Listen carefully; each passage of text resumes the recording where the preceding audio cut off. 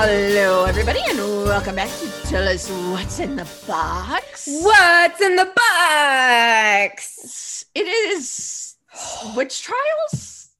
Salem Witch Trials. Salem Witch Trials. Late 1600s. Late 1600s and the 70s and modern day. And it's a lot. There's a lot going on here. Okay, so this time we are talking about the next installment of the Dark Pictures anthology, starting with Until Dawn, which both Joanna and I have played separately before we started the podcast. So we're familiar with that game and the company that makes it. And we played Man of Medan together. So if you're interested in hearing all our adventures in playing Man of Medan and our thoughts about fucking Conrad, God damn it, Conrad. Please look at our playlist and listen to that episode. That was the first installment of the Dark Pictures anthology. And this is called Little Hope. Little Hope, the next installment of the Dark Pictures anthology. It came out October 2020, October 31st, I believe. They set it out on Halloween, I think. I believe they did, yeah. And by Supermassive Games. That name will never not be funny to me. No. I don't know why, but it always reminds me of the song Supermassive Black Hole. I don't even remember the band name, which then automatically makes me think about Twilight. And then I think about Edward Cullen. And then I think about the actor who plays him. And then I think about Batman now. So it's just this weird, like, domino effect of 6 degrees of whatever. So we've been holding off. We played this game together like we did Man of Medan. We co-opted this game.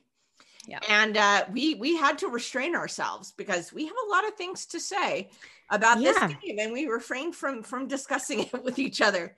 It was really difficult too. Yeah. Where would you like to start? I don't know. Now that we're here and we're talking about this game, where would you like to start? I think just to like preface it a little bit more, like we played so Little Hope is longer in co-op mode than Man of Medan, but I want to say about an hour and a half to 2 hours. So we played this game over the course of 2 sessions. Yeah.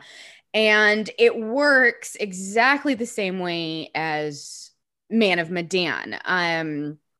If you aren't familiar with Man of Medan or haven't played it yet, or have only played it alone or in movie night mode, essentially you and somebody else can co-op, and throughout the game you switch perspectives of whatever character you're playing at the time. There are points where you are separated from the person that you are playing with or alongside, and the choices that you make in the game not only affect yourself or the other characters, but they will affect your co-op partner throughout the game what too. Your partner is doing.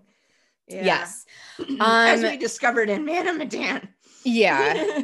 And this one did have, us being able to help each other out and do different things. Yeah. But not as much as Man of Medan though. Right. So just to kind of like, I think I don't know. Like now comes the part where I'm like, I have so many things that I want to say because because it's an entirely different experience than Man of Medan, even though the mechanics are the same. And thinking upon it, I think that's where our initial reaction came from, is that we had expectations based on Until Dawn and Man of Medan. And so when they changed up a couple things, it kind of threw us off.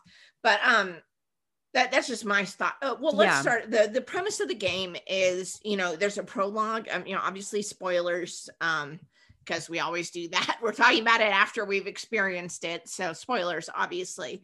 So it starts out, you're in a prologue in the 70s. You meet a family, 3 what seem to be foster kids and their foster parents. And through a series of unfortunate events, you get a creepy child, Mary, one of the foster kids, who's obviously a creepy child, a la The Omen or, The Orphan or something. And something's wrong with Mary. Not Mary, Megan was her name in the 70s. That'll become clear what I mean later. But that's a movie title all on its own. Something's wrong with Mary. Something's wrong with her. You kind of see some shadows, stuff's following her around. She's being creepy. And it turns out that there's this huge accident where pretty much everyone dies, getting crushed, getting drowned, getting hung, getting impaled, all that stuff. And the whole family. So in that family in the 70s, you had James and Anne, who are the older foster couple. And then you had the foster children, Andrew, Taylor, Dennis, and Megan. I think it's Anthony. Anthony was the 70s. Yeah, Anthony. We're gonna get so confused with all Anthony, of these names. Tanya, James, Anne, Dennis, and Megan. Yeah. Were the ones in the 70s. And so you watch that whole family basically die in these various ways as we're trying to play through. Like, we thought we had messed up, but then we realized there probably wasn't anything we could have done about it. It was just prologue. Yeah. And then you were on a bus or watching a bus trail through and everything. And the bus driver pulls up, there's cops up ahead, and they stop them and say, hey, you can't, go through here. There's an accident. We're rerouting people through Little Hope. Title of the game. Mm-hmm. And so the bus driver starts heading that way. A child runs in front of the thing, runs in front of the bus. There's a bus accident. And he indicates he has people in the back, but you don't see them at this point. So you watch the family in the 70s die, and then the bus driver get rerouted, have an accident because a girl ran in the road and have an accident. And then, of course, the titles kick in, and we see the curator coming into a badass song that I actually really like. And curator, ubiquitous from The Man of Medan. Some sort of supernatural. What do we think he is? Like, what's his relationship with the player? And like, I don't know. Like, I mean, so pardon me. When I think about like Until Dawn, which isn't a part of the Dark Pictures anthology, and it's not a co-op game by any means, but there still is like the role of the curator there. But it's more like Peter Stormare playing the psychologist in Until Dawn. Yeah, he's more like a psychologist, but more like a really, really screwed up psychologist. Well, right? In Until Dawn, he was a figment of Josh's imagination. Yeah. That's what I came to the conclusion of. Yeah, that came across that when you go to the psychiatrist's office in Until Dawn, it gets progressively worse and worse, that this psychiatrist he was talking to was just a figment of Josh's imagination. That's what I thought anyway. But they obviously took great inspiration from the mechanics and the psychiatrist and everything for doing the Dark Pictures. They obviously wanted to play more with that type of game and that type of story. So they said, hey, we're going to do the Dark Pictures anthology. And so obviously Until Dawn is kind of the ancestor, predecessor, inspiration for these Dark Picture games. Yeah. So now like the curator mainly just works as a way to break the fourth wall with the player and develop more of a relationship, get inside their head a little bit, make them question their choices that they already made or are thinking of making, or, like he's basically there to give you hints if you want hints, but the hints are always riddles, or in the case of Little Hope, quotes from Shakespeare. And which I realize that was it was the 1600s. It was much earlier for Shakespeare, I think. Shakespeare was like 1500s, wasn't he? Yeah. You would think I would know. I studied him in college, briefly. 1616 he died. There we go. So okay. kind of around a little bit around like when Shakespeare died. So that same kind of century, I guess, which kind of would make sense anyway. Anyway, yeah, I mean, he's kind of like this super, you know, I mean, you don't know if he's super, you know, he just says he's the curator of these stories and you're helping him to finish it and make the choices and whatever. But we don't know what he curates them for. We don't know, like, no. And I think like out, like taken out from the story, because he in Little Hope, more so than Man of Medan or even Until Dawn, the curator really drove home the point more so of like, these are your choices, there are consequences if you make them, blah blah blah. So I think it's really just a way to explain to the player, assuming that they've never played this type of game before, like what they're supposed to do. Oh, certainly from a game perspective. Yeah, that's it. I'm just kind of thinking like the greater world, like story. I don't think there is, to be completely honest. Completely a game thing. You think it's completely I think there is no story in at least the Dark Pictures anthology. There isn't that same relationship for the curator to any of the characters, even the player as a character, like there was in Until Dawn. He's purposefully just here to be a little bit of like twisted, demented comedic relief, I think. Yeah. And well, his relation is not to the story, but in both Man of Medan and Little Hope, his relationship was to the players. Yes, yeah. He doesn't fit necessarily into the story. Again, he's there to break the fourth wall. Yeah. But as players who are really well versed in this kind of choose your own adventure style of game, it's kind of getting a little old. Like, yeah, we get it. Our choices, there are consequences to it. But what would have been helpful though is if we knew like how the game did choices and consequences this time around, because it is really different from Man of Medan. It is. And that's what I was talking about, like our expectations from Man of Medan and what they had kind of set up as how the game worked. And then kind of they changed that up a bit, you know, in Little Hope, that kind of threw us like, what just happened? And we'll get to that. Yeah. So let's talk about the story. So we kind of explained, and the characters. The bus accident, the next thing you know, a group of people are waking up at the side of the road. The bus driver, who you saw in the beginning, is nowhere to be seen. And our characters are Andrew, who's played by Will Poulter, who you might know from if you did Bandersnatch on Netflix, or Midsummer,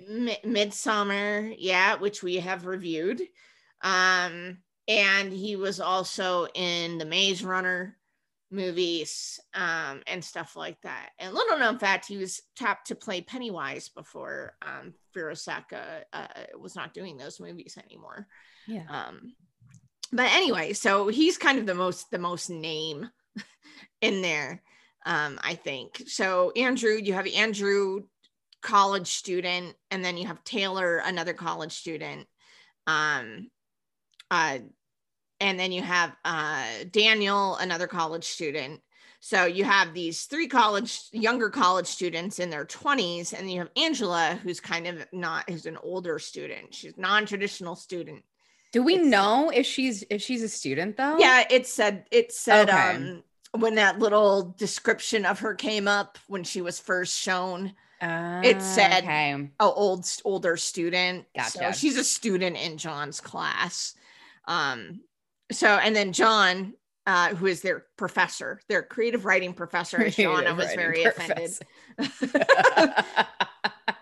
of course he's a creative writing professor. Mm-hmm. And it kind of tells you their traits and stuff and everything. And so your decisions as a group are to figure out like what happened. The bus driver isn't there. You just got into a bus accident. So how do we feel about these characters? Who do you want to talk about first? Let's talk about Daniel, maybe, or who else? So I think there's more to talk about with their relationships to each other and our choices that we made and how that changed their relationships as the game went on. Because as we kind of just previously mentioned, the mechanics in these choices are different. It's not just quick time events. It's not if you pass or fail it, or if it's a direct decision of you being like, yeah, let's hide behind this crate versus, let's try to escape. A lot like this game has to do with if you choose to make decisions that are more like head-based decisions versus listening to your heart. And what is not clear to the player going into it is like how you're supposed to make those decisions or when you're supposed to make those decisions, right? Because if you listen to your head more, listen to your heart more, there's going to be different outcomes. And you could still nail every single quick time event and think, oh, great, this character's going to live. Nah, bitch. If you didn't, that happened a lot. That happened to us. Yeah. Specifically, I mean, because we'll just talk about it so we can continue on with how the characters played. What ended up happening is we got John all the way mostly through the game. Because if you played Until Dawn or Man of Medan, you know that, all the characters have the potential to die. And it's a matter of, which ones die and which ones you can get through. And we were pretty sure we had gotten through everything that John needed to do to survive. And then randomly, and I didn't get an option. I was controlling John at the time, and I didn't get an option for a quick time or targeting or anything. And I was like, what happened? And he died. And so we had to look, because I was like, that's so confusing to me, because I don't know what I did to cause that, right? I didn't mess up a heartbeat thing. I didn't any of that. Yeah. And it turns out that a critical choice when you're holding a door, if you choose to be heroic rather than ask for help, determines whether you live or die.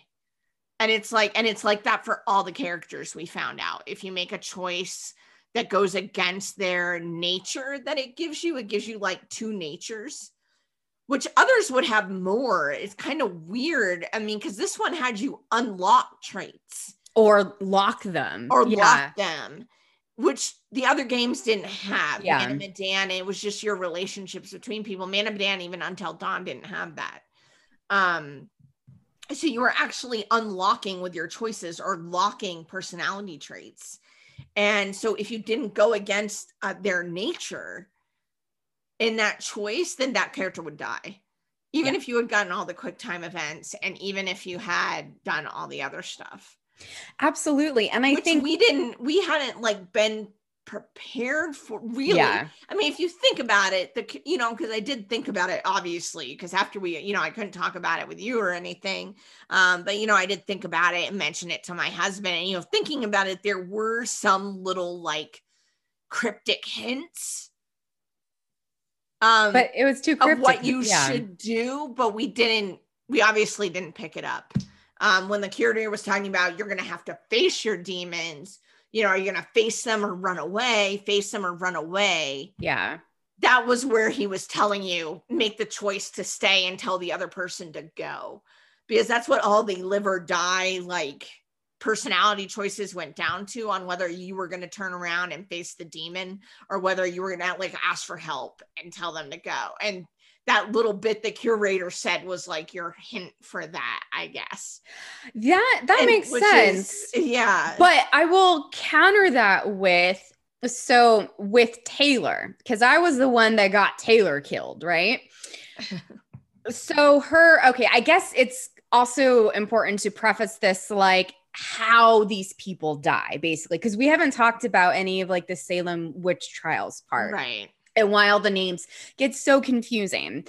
So essentially, when you go into this town as Andrew, Taylor, John, et cetera, you run into these grotesque dead looking people that grab you and transport you back to the late 1600s during the witch trial era.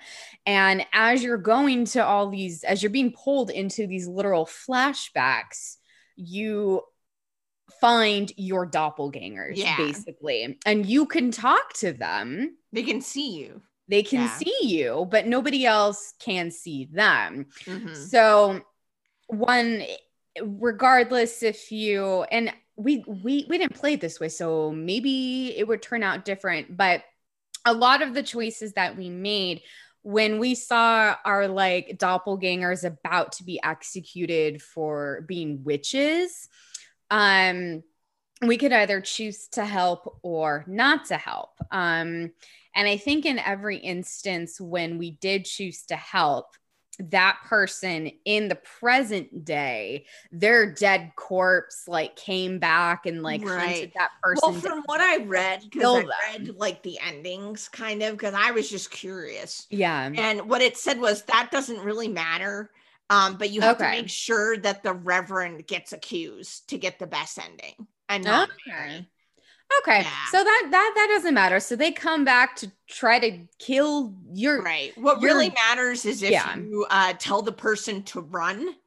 Like if you're like, no, go, leave me, you know, like when you're being attacked by your demon, and if you reassure them when they need reassurance. Those are the two things that'll cause your character either to not die or die.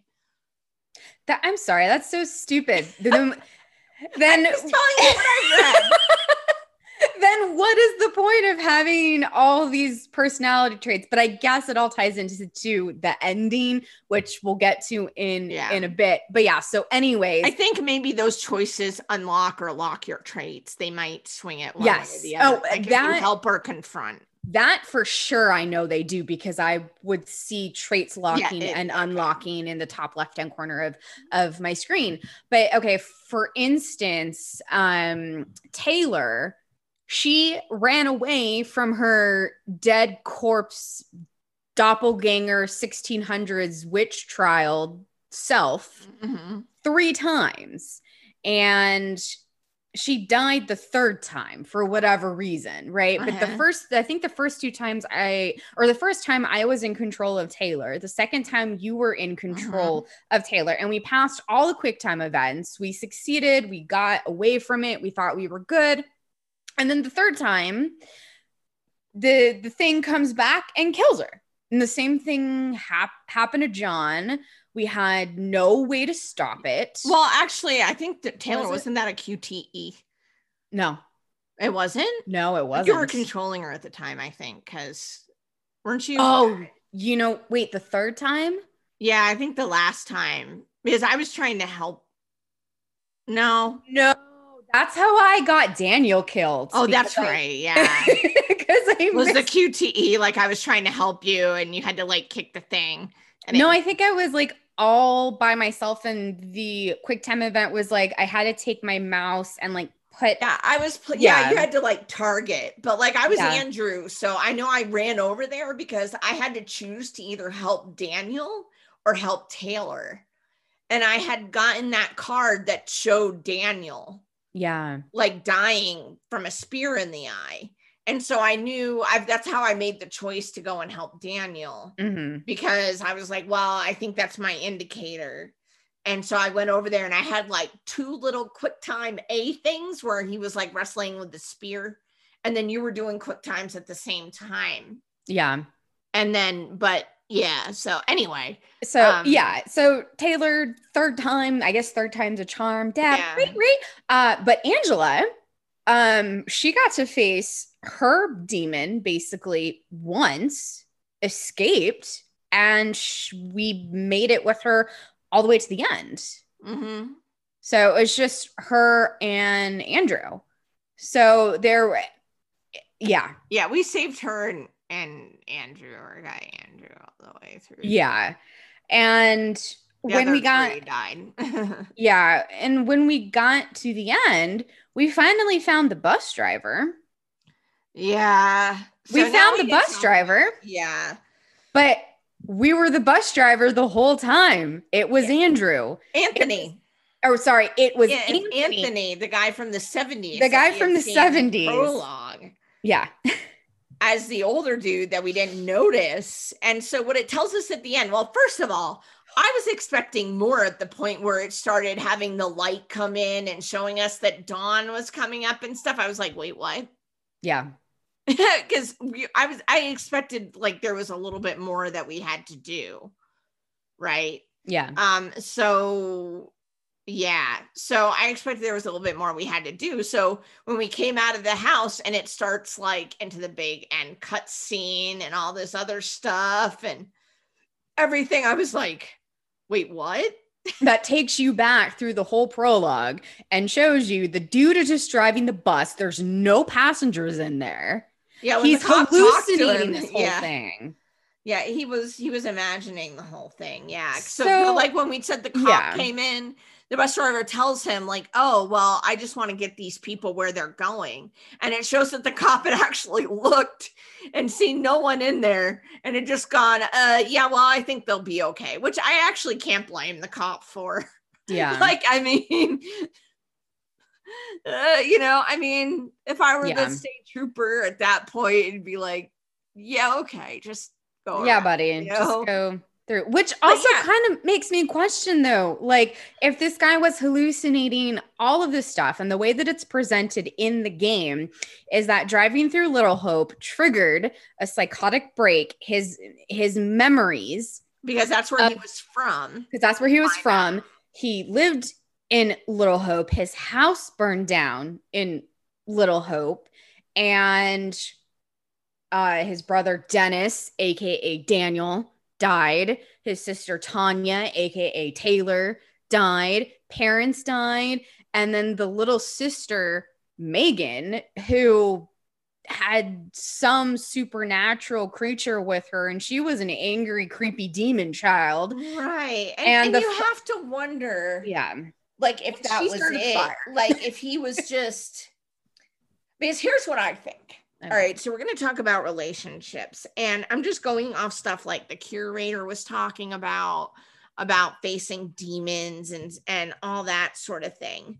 Here's my theory, the best theory I can come up with, because I was like, what just happened? Yeah. At the end of it, the best I can figure is that Anthony, guy from the 70s who saw his whole family in a big accident, I feel like because he lived in that town, Little Hope, that had that history of the witch trials and stuff, and everything like that. And I think because of that tragic accident, my theory is that accident was really just a horrific accident. But in Anthony's mind, because he was the only one to survive, and it shows us at the end, he was at the funeral, and everything for them, that he kind of told himself it was a little more than that, is my theory, because of and stuff. And so when he goes back to Little Hope, and that's why we see the people from the 70s conflated with the people he's with, quote unquote, and the people in Salem. He's trying to, it's his guilt coming back and facing him for being the only one to survive in various ways. And it's all conflating in his mind. Right? That's the best theory I could come up with. That's very close to the theory that I came up with too. But again, it's not clearly spelled out in the game. And what kind of sucks about the ending is it throws this twist at you, oh, he was the bus driver the whole time. And then it just goes back through the whole prologue and reshows everything and shows him talking to nobody and hallucinating. And it goes on and on and on. Okay, we get it. And I just wish there was a way that they could have shown that ending rather than just tell the reader. Right. Yeah. Tell the reader, tell the I mean, player. who knows? I mean, maybe I'm giving too much benefit of the doubt here. Oh no, But I you think know, we should. maybe Yeah. if we had found more of the clues, we would have gotten more hints that it was the bus driver. Maybe. Like we didn't find a lot of the family secret ones, which I think was about the family from the 70s. We found a lot of the witch hunt ones. Mm-hmm. Um That's a fair point. Yeah. that's all I'm saying. Just to try to be fair and say, hey, maybe we just did, but the thing is like if you have to do that, you should at least be able to. I mean, my issue with that, or my critique of that, is that you need to at least get the main point across. If you want to do little breadcrumbs and tidbits and stuff like that to get other little stuff that you might not have known, that's one thing in a game. But to get the main thrust of a story, the players should be able to get that, regardless of whether they go running around and finding all the glowy things and stuff like that. Yeah, and that's what Man of Medan did really well. And not to mention, like, the characters, even at the beginning, were really fleshed out characters. We understood that the brothers are two different people. We got their personalities came across very clearly in the choices, in the dialogue, everything. Little Hope didn't do that. Like it was almost if the player was having to shape their personalities, their traits throughout this whole traumatic event, which I don't know. I don't think that was like effective enough for relationship building, especially once you get to the end and you realize, oh, he was a bus driver the whole time. Oh, he's still kind of fucked up from, this trauma that happened to his family in the past. And I'm sure he blames himself, et cetera, et cetera. And that started to kind of become clear when we started finding pictures and everything, when the people back in the witch trial days were dying in the exact same way that the people from the 70s were dying. So had died. Yeah. It almost and they seemed had the same initials, so I think that's where they were hinting at. I mean, you had Andrew Anthony Abraham, Taylor Tanya Tabitha, John James Joseph, Angela Ann Amy, Daniel Dennis David. They all had Megan the Mary initials and stuff. And so that was kind of the hint, I guess, that it was all connected in his head, or maybe partially why he connected them in his head, because they had the same initials and stuff and whatnot. And like he imagined, their deaths as something that would have happened in the trials, Yeah. I mean, it's really, I think in the end, I think they were going for like guilt.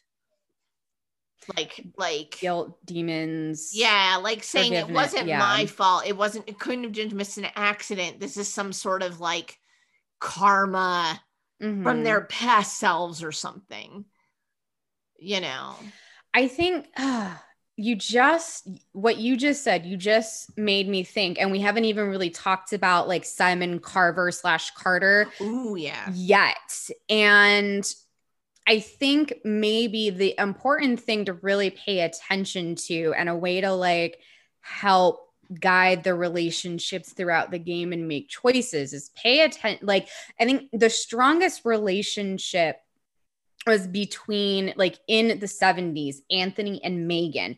Anthony was the one that was always, he was like really I think the most concerned about Megan. And it seemed like he was the most connected to her. So it made a lot of sense that when we got to the witch trial part, there was so much of it surrounding Mary, who's Megan in the past, and if she actually is under the influence of the devil, who, et cetera, et cetera. So once you get to the end, it becomes, and I think we end up making this choice as Andrew.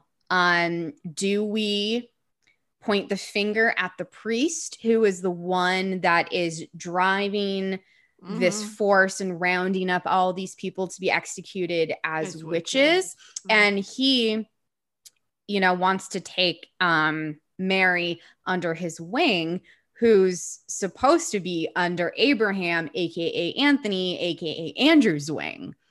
So once he starts questioning what's going on with Mary, and he starts to question it because we as the players are driving that line of thought, which has been put in our heads from the beginning because Megan Mary is painted as possibly having set the house on fire. Right. Yeah. So it puts us as the player, as Andrew, at odds with his past self and the relationship that he had with Megan, aka Mary. Right. And one of the notes that we end up that we end up Oh, good, because I think you're thinking of the same note. Yes. Yeah, we found a note in the burnt down house in present day that referenced like, oh, you know, some priest or some reverend that, okay, send Megan to this priest and she will get the help that she needs. Right. When clearly the priest in the Salem witch trial times, he was not helpful whatsoever. He had ulterior motives. And Mary from the very, very beginning was like, keep that priest away from me. Keep Reverend Carver, whatever his name was, so in away terms from me. Of guilt for Andrew, you know, Andrew would have seen himself, because in his past self that he's imagining, Abraham was given care of Mary in the 1600s. Then taken away and given to the Reverend because they didn't think that he could handle it. So we can imagine that something might have happened like that with Anthony and Megan. That Anthony felt like, no, I can take care of her. I'm going to take care of her. But the foster parents were obviously like, not going to send her to this Reverend. Who had the same initials, Carver and Carter. As a thing. So was that more like kind of the echoes and stuff that where he's trying to like make sense of all this guilt, you know, and maybe putting the blame on, you know, the priest. You know, we don't know. We didn't get any clue. I mean, maybe there were more clues about if the priest really was something, but I think part of the indicator was that to get the best ending, quote unquote, you had to make sure the Reverend got accused of stuff and not Mary. That maybe the indicator was like they couldn't handle Mary because she had problems or maybe trauma or something like that in the or Megan in the 70s. So in the 70s, when Andrew was a kid, was you know, younger, and Megan was in the house, the foster parents were having problems dealing with Megan and her trauma, right? And rather than, you know, try and deal with it, you know, they're putting the blame on Megan, that she's a problem child. She's this, she's that, the other thing, maybe. And maybe the idea is not to do that it wasn't her fault if these things happened. Like if this accident happened or the way she was acting, she had trauma that needed to be worked through. And so to get the best ending, you have to realize that it wasn't her fault, even if she was acting quote unquote weird or doing things that maybe even hurt other people. That, you know, she was a child who needed help and wasn't getting it. Maybe. I don't know. I don't know. I think that's the tricky thing with these kinds of games. If you're going to have this very strong, like, moral thorough point, like, doing it in this sort of way with multiple endings where it's ambiguous if you succeeded or failed. I think they were really trying to do that with this game, but it got muddled. I think maybe because of the nature of it, because there were things you might not get. There might be notes you didn't pick up or pictures you didn't see, or, you know, you wouldn't get a certain person through or something. And so you would miss some of that, you know, thought that or theme that they were trying to get to. You know what I mean? Yeah. What else was I gonna say? Because if you look at, see, that's the thing. That might be the biggest change, thinking about it and talking about it with you, was that, you know, Until Dawn and Man of Medan, which again, same company, kind of Until Dawn being the Predator. That's why I refer to it a lot, because it's essentially they were like, oh, people really like that kind of Until Dawn thing. We want to do more with it. So we're going to create a series kind of thing. With Until Dawn and Man of Medan, that it had themes, but they weren't like one pervasive, you know what I mean? You got them through playing, and a lot of it was more about like kind of maybe the supernatural thing going on and dealing with that, like the Wendigos and Until Dawn, and the gas, the hallucinogenic gas, that was in Man. And the relationships between the characters were crystal clear, right? Yeah, and you could still Until Dawn and Man of Medan, and you can switch them and stuff, but it wasn't necessary to find certain things or whatever to get the story. You know, it was, you know, you made your choices and everything, and it made sense as to who lived and died, because you were still getting kind of those relationships and stuff like that, you know, in Until Dawn and Man of Medan. And this one, I think, relied more on, you know, because when you really look at it, you know, maybe the reason is because it's really one person. Like, you're not playing different full-blown people. You're playing the hallucinations mostly.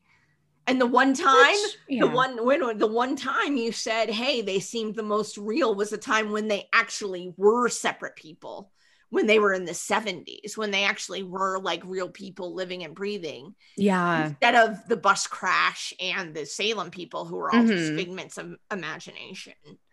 But I would think, like, if you're, regardless if somebody's having a psychotic break or not, there's still going to be some element of like that person in your memory. And I mean, that's true. Even maybe I'm being generous. I mean, you know, even like the people in the 70s, like they were still pretty blank slates. Well, yeah, you didn't get to be with them an awful. No. And I would imagine, like, okay, if, you know, if the writers are going to sit down and they're going to be like, okay, this guy is going to make up this entire thing. Oh, it feels like they arbitrarily selected, oh, they're in a creative writing class and they're going, but there's no connection to college creative writing to the character of Anthony. So why was that a choice? Oh, yeah. Yeah. This game's interesting because there's like relationships and lack of relationships. I'm trying to remember if Anthony did say something about he was a writer in the 70s. Didn't Tanya say something like that? I teased him about it.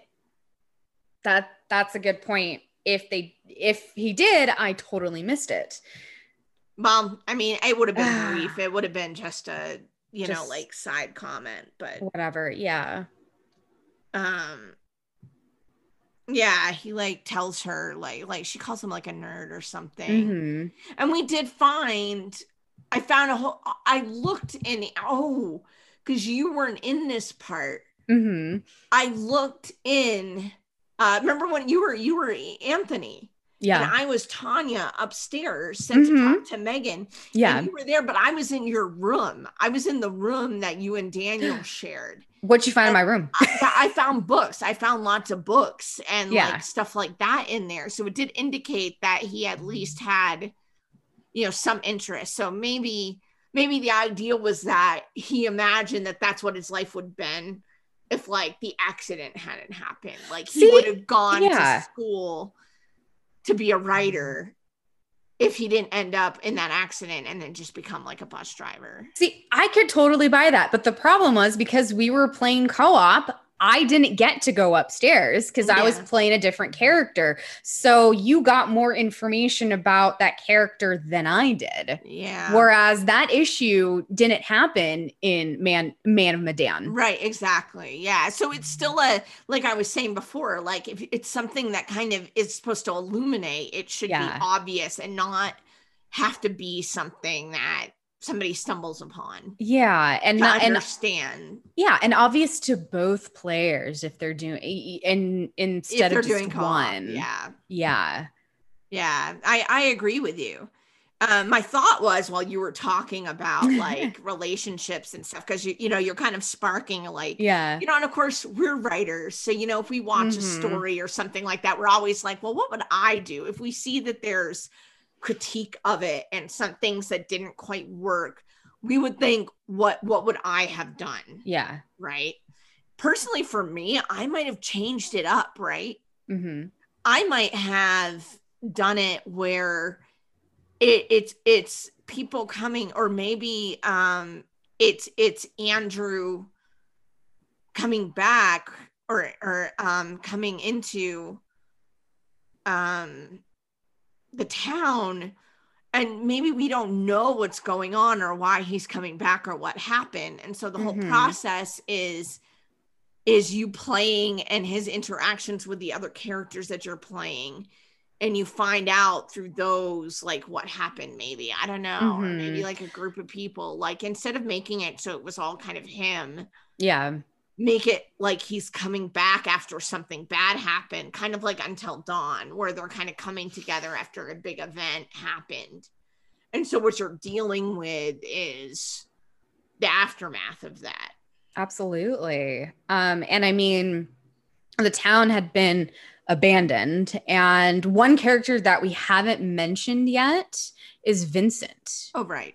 Mm-hmm. Vincent. So, and I called it early on. I was totally right. I'm like, I think that was Tanya's boyfriend from the 70s, and he's just here Oh yeah, we said for that. whatever Yeah, reason. yeah, and I was with you on that. We were like, oh, Yeah. that's him. Like that has to be him, because I was Tanya when he was making out with him, and I was like, oh, that's her boyfriend Yeah. and everything, and I was like, I kind of yeah. So we both were like on that page, but we didn't know what his purpose was there. No, I don't know if he, I think maybe he, I think there was a lot to his character that could have been explored, but just wasn't. But it's like this town has been abandoned for a while.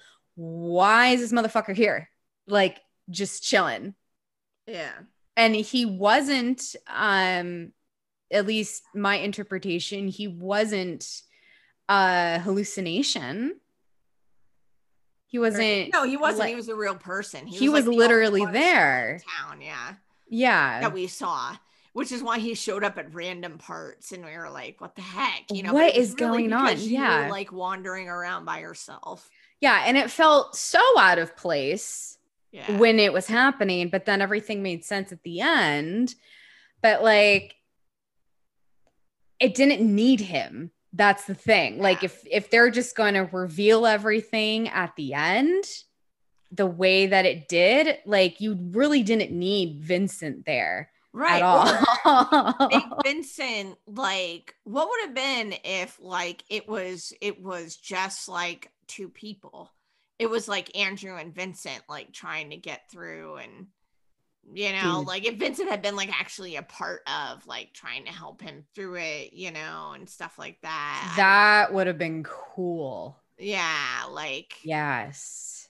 you know, and you know, and so what happens is because you're co-oping, or even if you play by yourself, you're playing with Vincent, you're building on that relationship the whole time. Yeah. You know, which like you said, it didn't really occur. And I think you're right. I think that's really the thing that we're missing. We didn't get a lot of like we did in Man of Medan and Until Dawn. Yeah. The who these people are to each other. Yeah. You know, because the thing, okay, so look at it this way. The thing with Until Dawn, all those people had been friends already. They already had relationships, and they were bound by this traumatic event that happened. In Man of Medan, you had brother and sisters pairs. Well, brother, brother, sister. Mm-hmm. And then the captain who had her own stuff going on, and her own thing. But there were already established relationships, and they all had a goal, right? Like in Until Dawn, they had the goal, you know, hey, we're going to kind of get back together after this event. You know, they had a thing that was bringing them together. Man of Medan, they wanted to go explore, and go and explore, around and go scuba diving and stuff like that. But they all kind of knew each other and they had some kind of goal. And in this case, I guess the goal was supposed to be to like get out of the town and stuff. But they didn't have pre-established relationships. I think that is probably the very specific thing, other than being in a class together, right? And we got little hints that maybe like Daniel was into Tanya, and that was it. Like they were boyfriend, girlfriend. Like or they had it. Will they? Won't they? Or it was like that, which was also weird because if this is Anthony's hallucination. And if he's imagining, Tanya and Dennis from the 70s, why would his brain like make them into a relationship? Right. It felt very off. They didn't have really, other than that they were in a class together. Yeah. And it was like the first day of class, yay, field trip. Like, that was that sort of level of how well everybody knew each other. Exactly. Like, you could have built character. Hey, it's a creative writing class. Couldn't you have built character by having them talk about each other's stories that they submitted for class, maybe at certain points throughout the game? Like, oh yeah, Angela, I remember, what are you talking about? You wrote that creepy ass story, whatever, and they're talking about like maybe the stuff that they write or whatever. Yeah. But they never mentioned it. It was just, we got told that they're all part of a creative writing class together and John's the professor. And that was it. Yeah. But they could have used that to have moments to actually build those relationships, even if they weren't related. I think that was the key. The other games, you had these pre-established relationships that immediately made the characters feel three-dimensional, already having relationships with each other and baggage and stuff like that. Whereas this one, they didn't really do that. And even if they didn't want to make them related, like they did in like the 70s, where they all kind of lived in the house and were foster, Tanya and all them. Yeah. They could have done it because they were in the same class. Like, have them talk about that. Like, it's a creative writing class. Like, that's incredibly personal to write. Absolutely. There's exercises and shit. Like this is one, and I will always remember this. And we will just say that Joanna teaches, creative writing. I do teach creative writing, and I do teach interactive fiction, and I teach game writing too. Yeah. So it's like, but this, what's interesting is not only are they trying to keep like the game mechanics the same with the curator, the number of characters, et cetera, but both Until Dawn and Man of Medan had a prologue, right? Mm-hmm. Little Hope also had a prologue. Prologue did not work in Little Hope as it did in the other two. Right. Because it's too close to the story. I will never forget one of my former professors and also my thesis director. If you like steampunk, then you may have heard of James P. Blaylock. Nice. I will never forget his opinions on prologues. And for the most part, I agree that they are unnecessary. You don't need them. If it's something that can fit somewhere else in the story, you're better off doing that. And that's what I feel was the case here. Little Hope had a prologue that would have fit better somewhere in the middle of the story and part of this whole discovery process, unraveling, and it would have worked so much more effectively. And then that beginning part of the prologue could have been dedicated to the bus or Anthony's hallucinations. And we could have actually seen them on the bus talking. Yeah. So talking about their stories and stuff like that. And like, getting to know each other. Yeah. Creative writing class. Cause you just have to establish some kind of relationship between them. Yeah. Especially a game that's really not very long. I mean, these days, you kind of have to get that relationship in there. So yeah. I mean, you could have even kept the creative writing thing, but just have them talk about it. Does Daniel hate Andrew's stories? Does John favor, Andrew's stuff over everybody else? Like, Yeah. does Tanya resent John, not because she thinks like he's a controlling dickhead, but because he doesn't happen to like her stories or something, or she feels like he's being extra hard on her? Yeah. Where is that stuff? Where were they going in the first place? Where was this field trip? Yeah. If Anthony is going to create this whole elaborate thing in his head to help him deal with his guilt, but it's like, why this moment? Why right now? Why is this happening at this moment in time? And Little Hope doesn't answer that. And that is what needs to be in every story. You could have even likened it to some of the stuff from the 70s, right? So when that part in the 70s like maybe slowly reveals itself, because you didn't even really need the Salem stuff. No, you could have just had it as the stuff in Little Hope and the stuff in the 70s, expanded both of those out, and just had that as the story.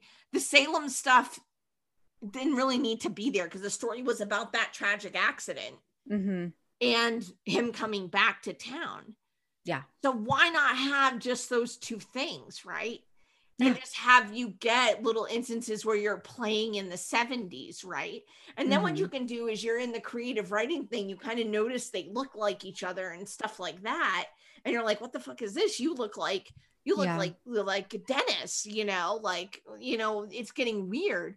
And have them reference maybe the stuff that they write about in their stories in those little instances in the 70s. Yeah. Right? Like, hey, Daniel talks about the story that he wrote about being like the music fan, right? Who discovers somebody else who loves music as much as he does with records and stuff like that, old school stuff. So he wrote this story about that. And then you go back to the 70s and see that Dennis was really into records and stuff. And so you start putting it together. It's always better to let the player or reader piece together stuff themselves rather than to tell them. And how long was that end cutscene? Just to tell us everything that was going on. It was too long. Why should it have been that? I don't know. My take is have them talk about their career. This is my final critique. I would have said, go ahead because we're talking about the relationships here, but our critique is that they weren't enough. They should have been developed more. That's what we're talking about here. Like, even though it's about relationships, so we're talking about how they could have made those more obvious, right? And my take is make them talk about the creative writing stuff. Have the bus driver stuff. He's hallucinating those people on the class and the creative writing class. Have them talk about that. Have them talk about that one time John went off on Daniel in class or whatever. Have them talk about their experiences there. That one guy who left the class in tears because they couldn't handle the critique of the group. Whatever, have them talk about the stories they wrote. Have them talk about that. Build relationships to that. Does someone like somebody else's work or not? Or whatever, are they working through something through their stories, etc. And then instead of having us go back to like that one prologue in the 70s and then having us go between Salem and Little Hope, cut out the Salem stuff. Not necessary. I think it was just there to make it seem extra scary. Just have it be going between the modern and the 70s. And so we learn more about this and we start making those connections. And so by the time it gets to the end, we probably have already come to the conclusion, like he's making these people up. He's the only one that's real. Yeah. I don't know. I fixed it for him. No.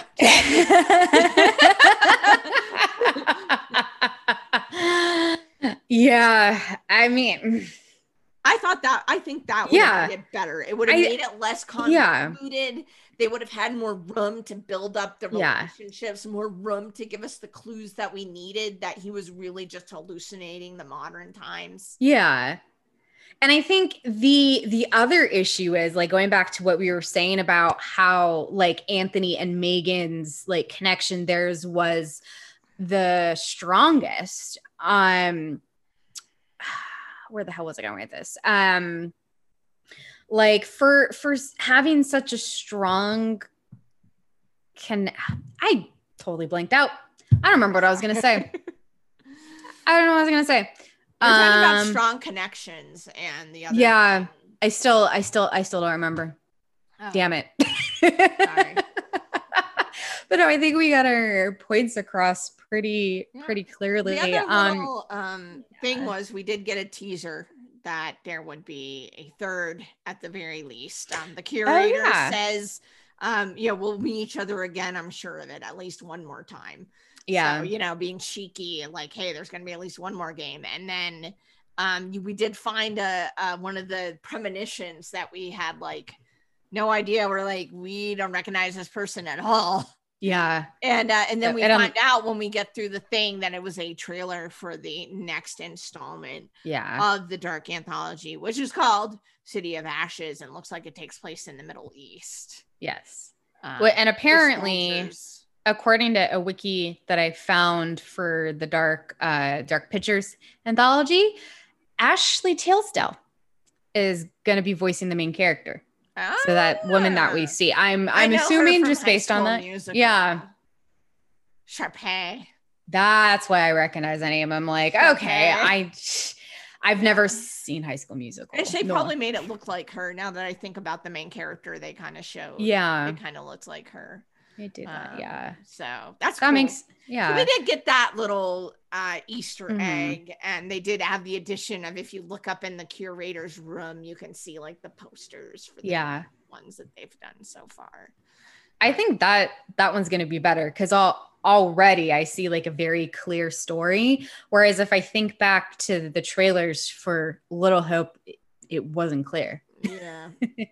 And like I said, I think we kind of work through, at least for me, like I think how I think like the story I think was too convoluted, and they need to build more of the characters, I think, to really make it work. I think the theme was good, and the idea of going back and forth, like the theme of guilt and this tragedy that happened, which, is also a theme in the other two. Well, not guilt, but like some guilt, but like tragedy, some tragedy happening and getting that they could have used that. But I think adding in the Salem stuff and the witch trial stuff was just convoluted it. And if it were me, I think I would have lessened that convolution by, just keeping it in modern time Little Hope and the 70s, and kind of going back and forth and developing those two things.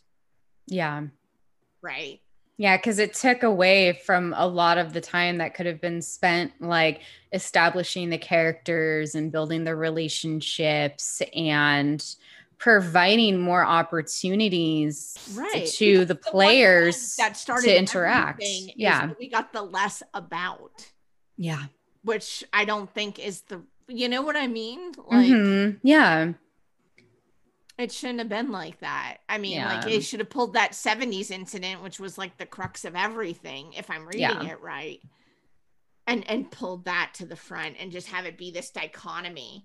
Yeah. And you'll maybe even not know that they die at first, right? In the past. Maybe that's something you would discover like in the game.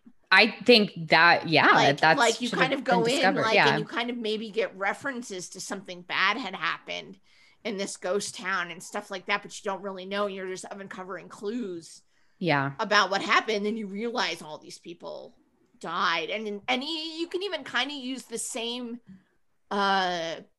method where they would have the Puritan whatever come out and grab them, instead of be the 70s one come out and grab them, and then you're seeing scenes from the 70s of what happened. Like, you can even use a lot of the basis of the same stuff, just tweak it. I don't know. That sounds to me like it would have gone better. Yeah, absolutely. And I mean, from the very beginning, it was really clear that they were the same people. And I think like we noticed that almost right away, like, hey, these look like exactly like the 70s people. What the hell? We realized that before the characters in the game realized before, that. Like, we started playing them, like just from the initial cutscene, we were like, oh, these look like the 70s people. Like, even before we played them, I think just during the initial cutscene after the accident, we were like, hey, Yeah. So I think making it kind of uncovering maybe what happened instead. And like I said, you can even use the conceit they used of the things coming out, grabbing them and pulling them in the past, you Mm-hmm. know, and trying to save their past self or whatever. Yeah. You could have still used that. It just would have been like a 70s, you know, the 70s person. And then you would go back to the 70s, see what was going on. Yeah. And then, you know, kind of go from there and even use the same kind of stuff. But, you know, maybe they could have even, instead of like them talking about that Mary was a witch and stuff, Mm-hmm. you would have even used that same stuff where it's in the 70s and instead they're talking about Megan. Yeah. And like what to do with her and all that stuff. And those are the scenes that you're seeing. Yeah.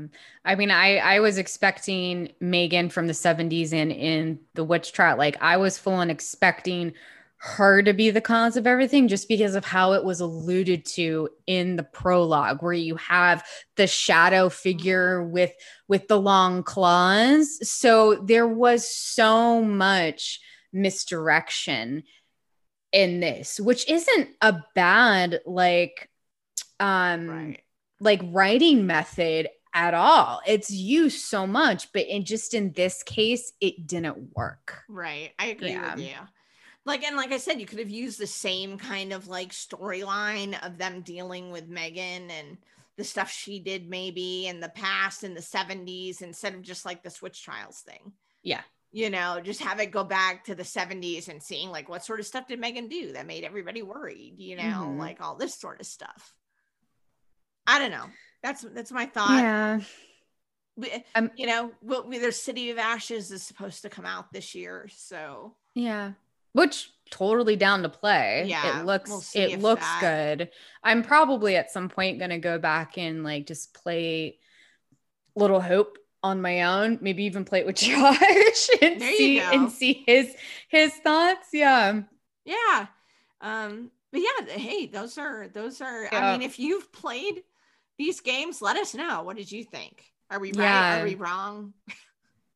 I'm dealing with Did we miss anything in our interpretations? Do we need to Yeah. go and play it again? You know, we're gonna tag the company in this. So, you know, if somebody from one of the writers or the programmers or something is like, yo, I don't know. You Maybe missed we this shouldn't piece. tag them because we didn't like it. No, see, I didn't say I didn't like it. Yeah. I mean, I had problems with it, but there were still moments that I really enjoyed. So I will say It that. had- like, yeah, let's it end had on good on moments. it had some good atmosphere. It had good moments. You know, I did like, and I do hope, like, I like this style game. I think they have a really Yes. good idea for a series here. I think this one just missed the mark more than the other ones. Is Yeah. all. I still Agreed. enjoyed myself. We still had a good time playing. I did anyway. I don't know. I got scared. I screamed and scared her cat. really and scared my cat. So there were moments and stuff. There was some creepy stuff, you know. Yeah. So, you know, that's not, I thought the demons were creepy, like that whole Yeah. thing. Remember her dragging her feet along the Oh my god, the sound of her toenails scraping on the concrete. asphalt. Oh my god, that gave me chills. Oh, That yeah. was so good. And then like Joseph, like his yeah. corpse and how it was like all twisted and yeah, like 'cause he'd been walking around, crushed. like that animation was great. Like, Yeah, that was so I so think creepy. that dichotomy of like how they died and now their demon is like Yeah. that felt very haunting of Hill House to me. Yeah. A little bit. But so I enjoyed that. I thought that was really cool. You know, Yeah. that their demons were actually them coming, and you realize that slowly over the time. So that hit the mark for me for sure. Yeah. Me too. Absolutely. And everything. So, you know, we just had our critique about, you know, the Yeah. characters and the story itself a bit, you know, and Really our thoughts yeah. about, you know, and hey, if Supermassive thinks, hey, we should consult these ladies on some of these other ones, hit us up. Insult me. Cough. We'd be more than happy to for compensation to right. troubleshoot any of these things, you know, because Right. obviously, you know, I mean, that's just our thoughts, and we're both writers, so that's our bag is to be writers. like, if something didn't work, how didn't it work? And obviously, you know, you learn more from that for me rather than how something did work. Yeah. You learn a lot more from thinking this didn't work, where didn't it land, how didn't it land, and you've kind of watched us throughout this episode kind of pick it apart and get more and more like on target with what we think the problem was with it, rather than just the vague. It didn't feel like the others kind of thing. And as we talked, we kind of got more into the what actually did not hit. What was bothering us. Well, maybe the next one will hit I'm better. Excited for it, though it has guns, and so I fear there's going to be more targeted things, which I am not good at. So, well, we'll see. We'll see when it comes out. Indeed. But what we got for y'all next time, it'll be a few days after Valentine's Day, but we can't not have an episode come out around Valentine's Day and not talk about My Bloody Valentine. We will not be doing the 1981 Canadian slasher, which was the original one. That one was directed by George. I'm going to butcher this name. Mihalka. Yeah. We're going to do mainly, I think, because we both like Jensen Ackles. We want to watch Jensen Ackles. And we like Supernatural. Yeah. But we're going to be. Did you know that he's done other stuff other than Supernatural? Yes, I knew that. Yes, I knew that. I'm talking to the audience. Oh, yeah. Did they know? Audience. Now they know that he's done something else. I know you know. You suggested this one. I did, but we've both seen it though, so this will not be a first watch for us. But I haven't. I don't think I've actually seen this movie since it came out. So this one came out in 2009. So this was like my senior year in college. But this one, obviously, like we mentioned, starring Jensen Ackles. This one was directed by Patrick Lussier. Yeah. Lussier. Thank you. I'm terrible with pronouncing. That's how names. I would say it, as some of the French name. Lussier. Oh, that's right. French. Yes. Terrible. But yeah, that's what we'll be doing next time, because nothing spells romance like a shovel to the face. Nothing. Absolutely nothing. But yeah, go ahead and please give us a follow. You can find us on Twitter at @thebox_podcast. You can listen to all of our past episodes on Stitcher, Spotify, Apple Podcasts, and Podbean. And yeah, click that follow, leave us comments, rah. Yeah, and if you play Little Hope, let us know what you think. Let us know if we're like far off or if you thought we were right. Absolutely. All right, till next time, y'all. Leave it in the box.